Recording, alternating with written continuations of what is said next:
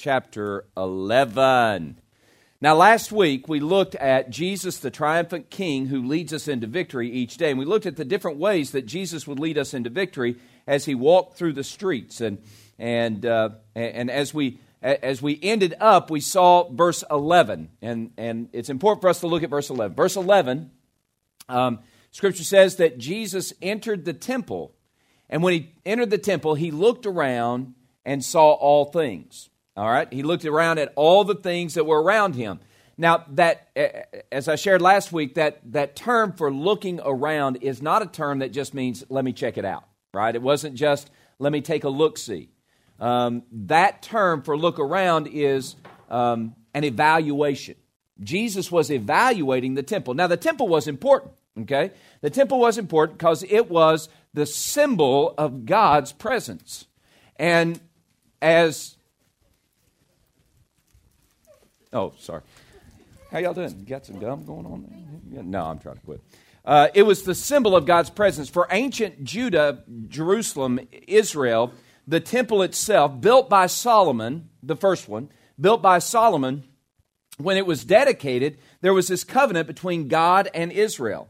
And God said, I'm going to show myself off at the temple. And for all of Israel's history from that point forward, even when the Solomon's temple was destroyed, Herod rebuilt the temple because he knew that the people wanted that central place where God would be worshiped.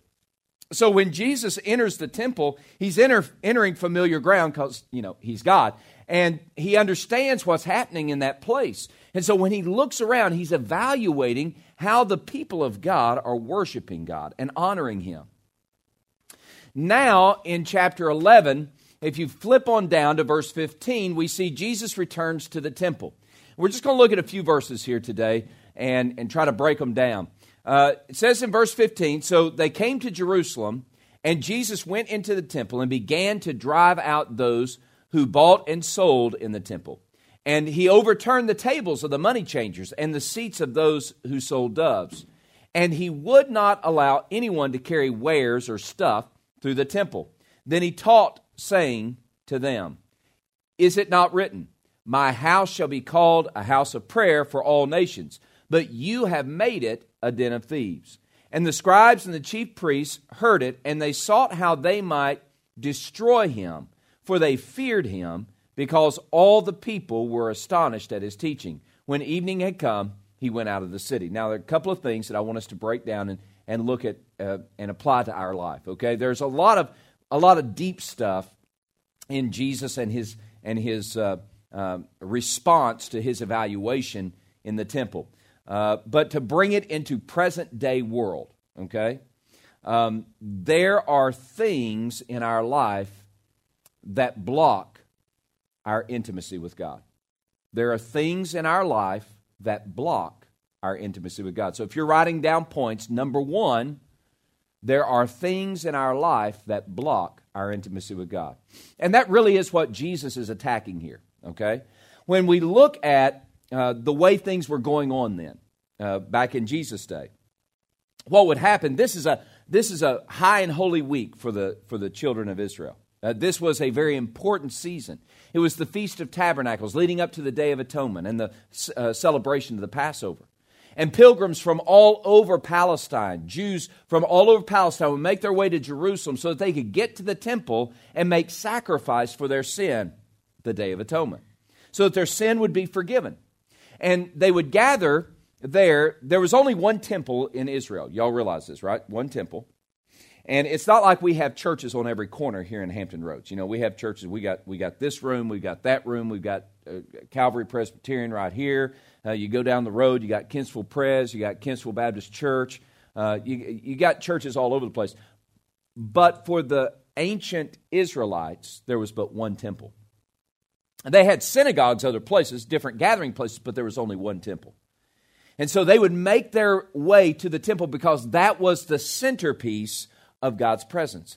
And in this high and holy week, they would come to Jerusalem so that they might worship at the temple and experience intimacy with God.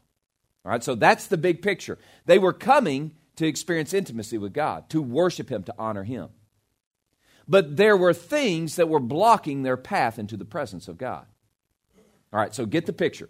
People walk in and probably from the southern steps. All right, so here's the way the temple looked. There was temple on Mount Moriah. Okay, so the temple was a building on Mount Moriah.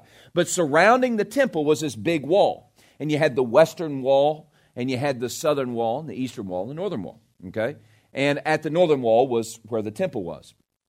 Most people would gather at the southern steps.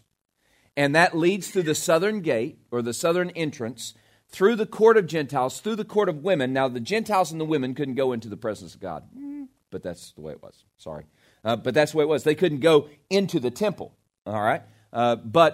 So they would gather in these big open spaces called the court of Gentiles and the court of women. And so what would happen is the pilgrims, would come to the southern steps. Now, the steps there on the southern steps, you had several narrow steps and then one big wide one. Several narrow steps and one big wide one. Several narrow steps and one big wide one.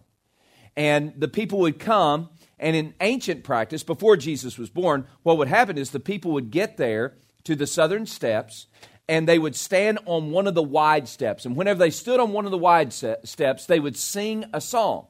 And it wasn't just any song. It was called one of the songs of ascents. That's Psalm 121, 22, 23, 24, 25, 26, 27, 28, 29, 30, 31, 32, 33, 34, I think. Something like that, okay? So they would sing all these songs. So they would walk up, narrow step, wide step, let me sing. And that first song of ascent was a song of praise to God. It was preparation for intimacy with God. So they would sing that whole song, and then the priest would say, let's walk up some more narrow steps. Narrow step, wide step. They would sing the next song of ascent. Narrow step, wide step. They would sing the next song of ascent until they'd finished all the songs of ascent. There were as many wide steps as there were songs of ascent. And so this, before Jesus was born in Bethlehem, the practice of the Jewish people was the pilgrims would come, they would go up these southern steps and they would sing praise to God because they were being led by that worship into intimacy with God. They would go through the Huldah gates. Now, at the southern steps, there's this big wall, and then there are two gates, two archways, and they're called the Huldah gates. And they would pass through the Huldah gates, and then they would go into this tunnel-like place, kind of if you go to the Tides game, and where all the beer is, hot dogs. Underneath all that, the building, so where that is, that's kind of what it was like there, the southern wall. It had this roof over it, and there were tables all around and a colonnade, and so they passed through, and people would be selling stuff there. And then they get through that colonnade, and they go out into an open area called the Court of Gentiles, and on into the Court of Women. And throughout the Court of Gentiles and Court of Women, before Jesus was born, what they would do is the Gentiles and the Jewish people would stand out there and they would pray.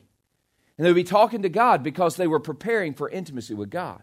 They were preparing their hearts. The Gentiles, that's as far as they could go. And so that was the place of their powerful worship of the living God. And they make their way to the temple, up Mount Moriah, into the temple. And there in the temple was the place of deepest intimacy, a place where they would make sacrifice. And the priest would make sacrifice for them. So when Jesus comes on the scene, he looks at the southern steps, but he doesn't hear any songs. And he passes through the Huldah gates, but he doesn't hear any prayers. Because there were things blocking that intimacy with God. A bunch of tables where people were selling stuff. Now, they weren't just selling any stuff. They were selling doves and cows and goats and not chickens. But they were selling these things because those were the things that were used for sacrifice. Jesus was not upset that they were selling turtle doves. He wasn't upset that there was an exchange of money going on. He was upset that there were these tables that were blocking the path into the presence of God. You didn't hear any songs being sung because these tables were on the southern steps, the wide steps. And instead of songs of praise to God, you heard people saying, turtle doves, 2 pence, turtle doves, 2 pence. Pilgrims would have to go around there. They weren't singing songs of praise to God. They were trying to get around the tables.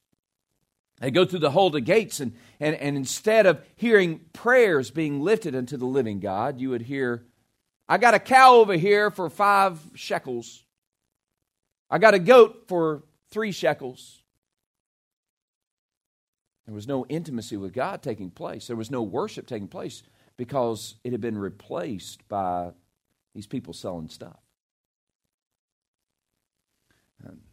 There were barriers to intimacy with God. Now, here's the thing. You and I have barriers that block us from experiencing intimacy with God. You got to figure out what those things are. Jesus will help you figure out what those things are. Remember verse 11, Jesus looks around, and as he evaluated the temple, he evaluates you and me as the temple of the Spirit of God. He's evaluating us to see where our worship is. What are the things that are keeping us from experiencing intimacy with God? Now, this past week, I spent a lot of time evaluating, and last week, last Sunday, I asked several questions. One of the specific questions that I asked you is Jesus your King? And what I mean by that is not, is he the King? We know he is the King. And as a follower of Christ, we acknowledge him as King. But when I ask, is Jesus your King? I'm asking, are you submitting yourself to his leadership in your life? Are you saying, Jesus, what you say goes in my life? Is he your King? Is he ruling your everyday? And so when we get here today, we need to allow Jesus to evaluate our life and show us the things that are blocking our intimacy with God. As he evaluates you, what does he see? What are the tables that you've set up that block you from the presence of God? Those tables may be good things, not necessarily bad things. They may be good things. I think fishing is a great thing. Don't you? Don't you think fishing is awesome? Fishing is awesome. Until it becomes a barrier between me and intimacy with God. Hey, I just love coffee. I think coffee's a good thing. I don't think it's a bad thing. Some of y'all may think it's a bad thing, but y'all need to be reformed. I think coffee's a great thing. Coffee's a great thing until it becomes a barrier between intimacy with God, like today. Now, let's just be honest. It's been a long day. I mean, I lost an hour of sleep last night. So instead of getting up here at 3 o'clock, it was 2 o'clock. See what I'm saying? I'm tired. But if the only way I can get jazzed up enough to worship God is to drink a cup of coffee, then coffee is a barrier between me and intimacy with God. We need to evaluate what are the things that are blocking us. Now, those are some good things, not bad things. But then there are some bad things that we need to deal with. There's sin. You and I have sin. I think I talk about this enough. I have sin in my life. And there are multitudes of tables that I've erected that are sinful against God. And they block intimacy. What's the sin in your life that keeps you from being intimate with God? Finances. Let's talk about money for a second. Bottom line, money becomes a barrier between me and God, and how I handle money, and the fact that I have no more coffee. The way I handle money. If I handle money poorly as a poor steward of the resources that God has given me, it becomes sinful for me, and that becomes a barrier between me and God. About relationships.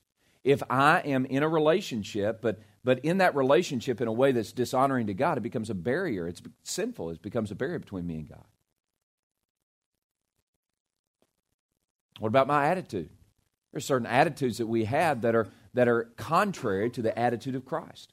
Bitterness in my heart toward others. That becomes a sin in my life that I hold on to, and it becomes a table that I've erected between me and intimacy with God.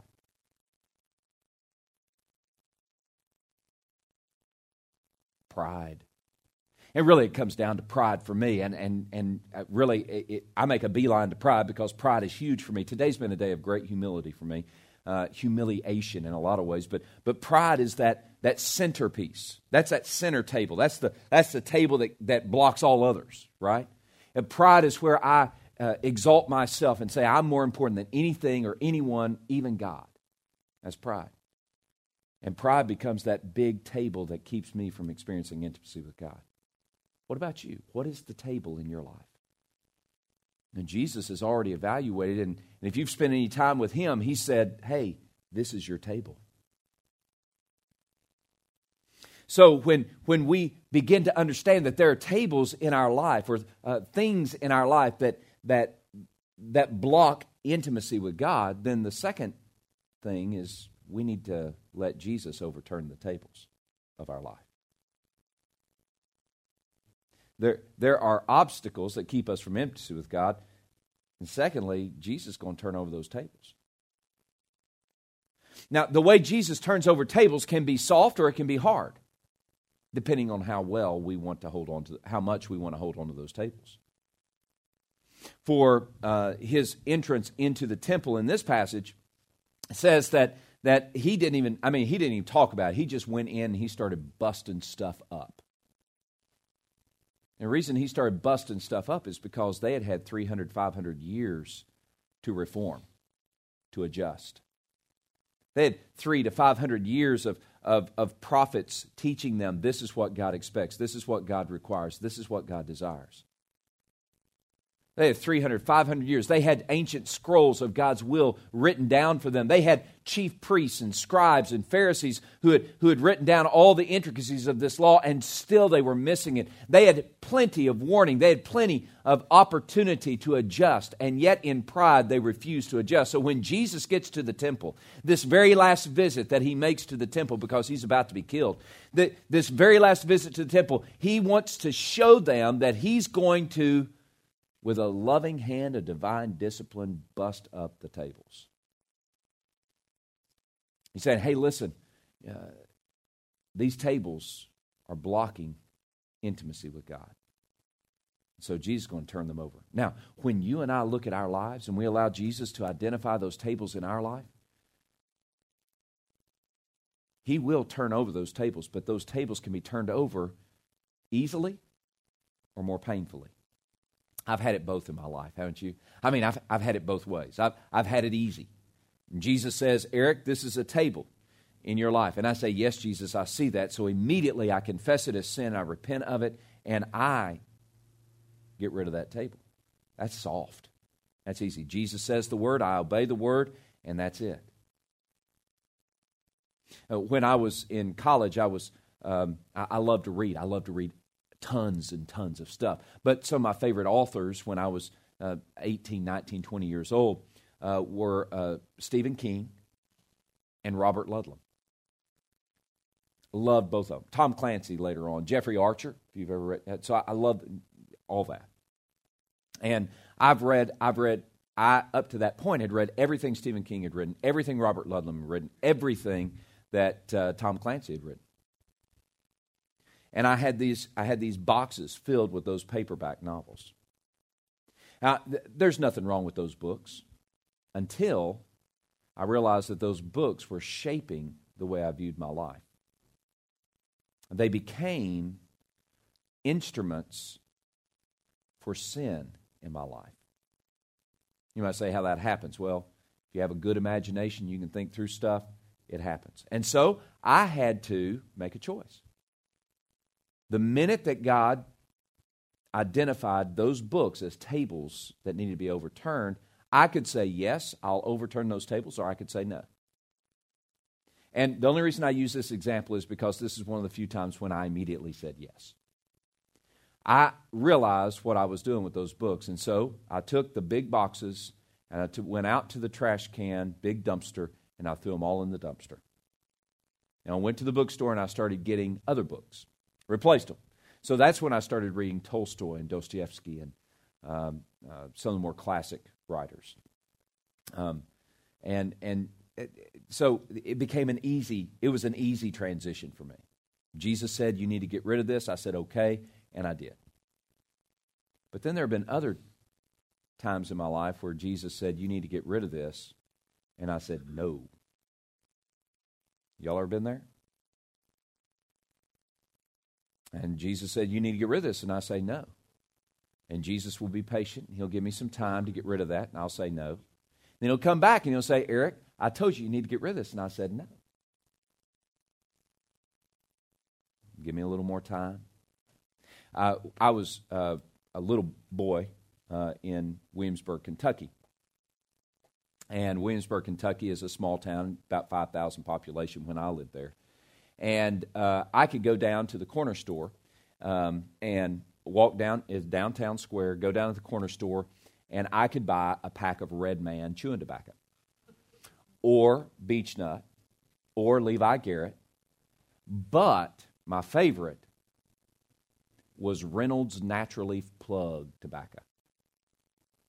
So now this is as an 8-year-old. And I'd go down to the corner store, I'd go down, pop down my 50 cents and buy that pack of tobacco. And they every now and then say, why are you getting this? Oh, I'm getting it for my dad. My dad. Yeah. And I say, okay. And I'd take that pack of tobacco and I'd chew almost all of it before I got home. I loved it. I loved it. Well, as I was chewing tobacco as an 8-year-old, and then a 9-year-old, and then a 12-year-old, and then a 15-year-old, I realized at some point in time in that journey that God had been telling me to put that stuff down. You need to stop. Well, it was not very complicated. My mom said, don't do that anymore, and I continued to do it. Now, as a 10-year-old, that's disobedience. So immediately I know that's a table in my life that I need to get rid of. And I said no. In fact, I started graduating. I stopped chewing the Red Man and the Beech Nut and the Reynolds Natural. Although Reynolds Natural Leaf is pretty about as strong as you can get. I mean, that's some pretty rancid stuff. But I graduated to Skoal. Skoal, brother. Because Herschel Walker liked it. No. Who was the guy that played for the Houston Oilers? Earl Campbell. Earl Campbell likes it. Just a pinch between the cheek and gum gives you full tobacco flavor. Skoal, brother. So I started dipping Skoal. And about that time, I heard again, I need to put that stuff away. And I said no. I graduated from Skoal to Copenhagen Snuff. Get some Copenhagen Snuff, baby. God said, you need to stop. I said no.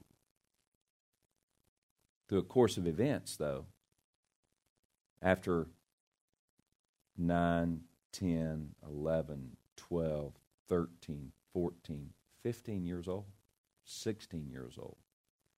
By the time I was 16 or 17, Jesus brought the hammer down. And through a course of events, and you might say, he's going to bring the hammer down about, it wasn't about the tobacco. It was about my pride. It was about me saying no. And the discipline came hard and it came heavy. And I was shattered in a lot of ways. That's a silly example. It's a simple example. It gets more serious and more complicated the older we get, doesn't it? I mean, it gets more serious and more complicated. The older you get, the more painful it becomes. The more prideful we are, the more painful it becomes when Jesus has to bring the hammer down on us. But Jesus is going to turn over those tables. Now, what we have to do is Jesus identifies that there are obstacles between us and the intimacy of God. And Jesus says, I'm going to turn over those tables in your life. But we need to understand why. See, there's a purpose for him overturning those tables, even as painful as it is. See, the purpose for Jesus overturning tables is for us to have intimacy with God and honor God with our lives. That's a long number 3, but that's number 3. The purpose for Jesus overturning the tables in our life is so that we might have intimacy with God and honor God with our lives. And Jesus wanted the people, the pilgrims, to pass into the presence of God and have freedom of worship so that they might honor God with their everyday life. That's why he said, he was quoting Isaiah, and Isaiah, God was speaking through the prophet Isaiah. He said, my house shall be called a house of prayer. Now, what is prayer? It's not that you go through prayer all the time. It's symbolic of the intimacy with God. It's that picture of one-to-one conversation. You know, prayer is not some religious ritual that we go through. Prayer is intimately talking with God and He talking with us. My house should be called a house of prayer, but you made it a den of thieves. You've turned it into something that it's not. And that's what we do with our lives. Every time we say no to God, every time we say, no, I'm going to hold on to this table, I'm not going to let you overturn it, I'm going to keep hold of it. Every time we do that, we rob God of honor and we rob ourselves of intimacy with Him. And so Jesus, in His redemptive love, in His rescuing love, He's going to come and He's going to do the business for us. And it's going to be painful. It's like ripping stuff out. Have you ever had your hair ripped out? Ain't nothing fun about that, right? I mean, that is not, I'm talking about chunks. I'm not talking about a little, some of you ladies go get your eyebrows waxed. That's one thing. What about getting them plucked? I have hair. And Maggie, my third daughter, who just turned 15, she decided that hair needed to go. So I was napping on the couch, and she had wax, that hot wax stuff, and I was napping, and I realized there's something going on. I look, and she has the hot wax, and she has done the little thingy, and right about the time I open my eyes, she goes, rump!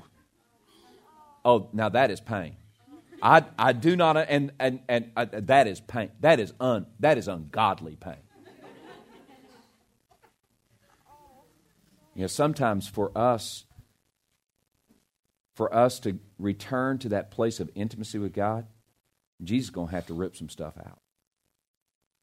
It's a lot better if we don't get to the point where He has to do the ripping and the tearing.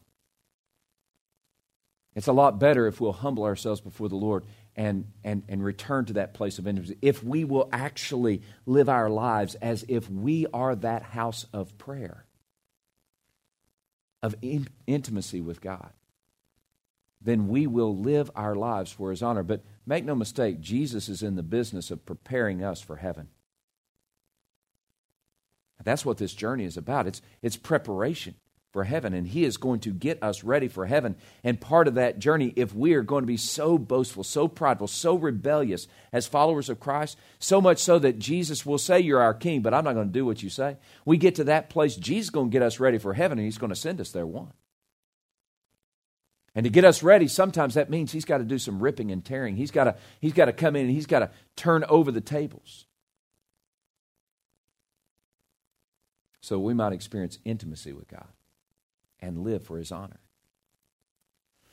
You know, the Apostle Paul said it this way. He said in 1 Corinthians 10, he said, whatever you do, whether you're eating or drinking or whatever it is, do everything for the glory of God. As we live our lives today, we need to understand that our lives are defined by how we bring God honor and glory. The things we think, the things we say, the people with whom we relate, everything is designed for us to bring God glory. And if we are living our lives in such a way that we are not bringing God honor and glory, then there is a table somewhere that needs to be overturned. And if we will submit ourselves to Christ's evaluation, He will help us overturn that table. But if we will not submit, eventually He will rip it out.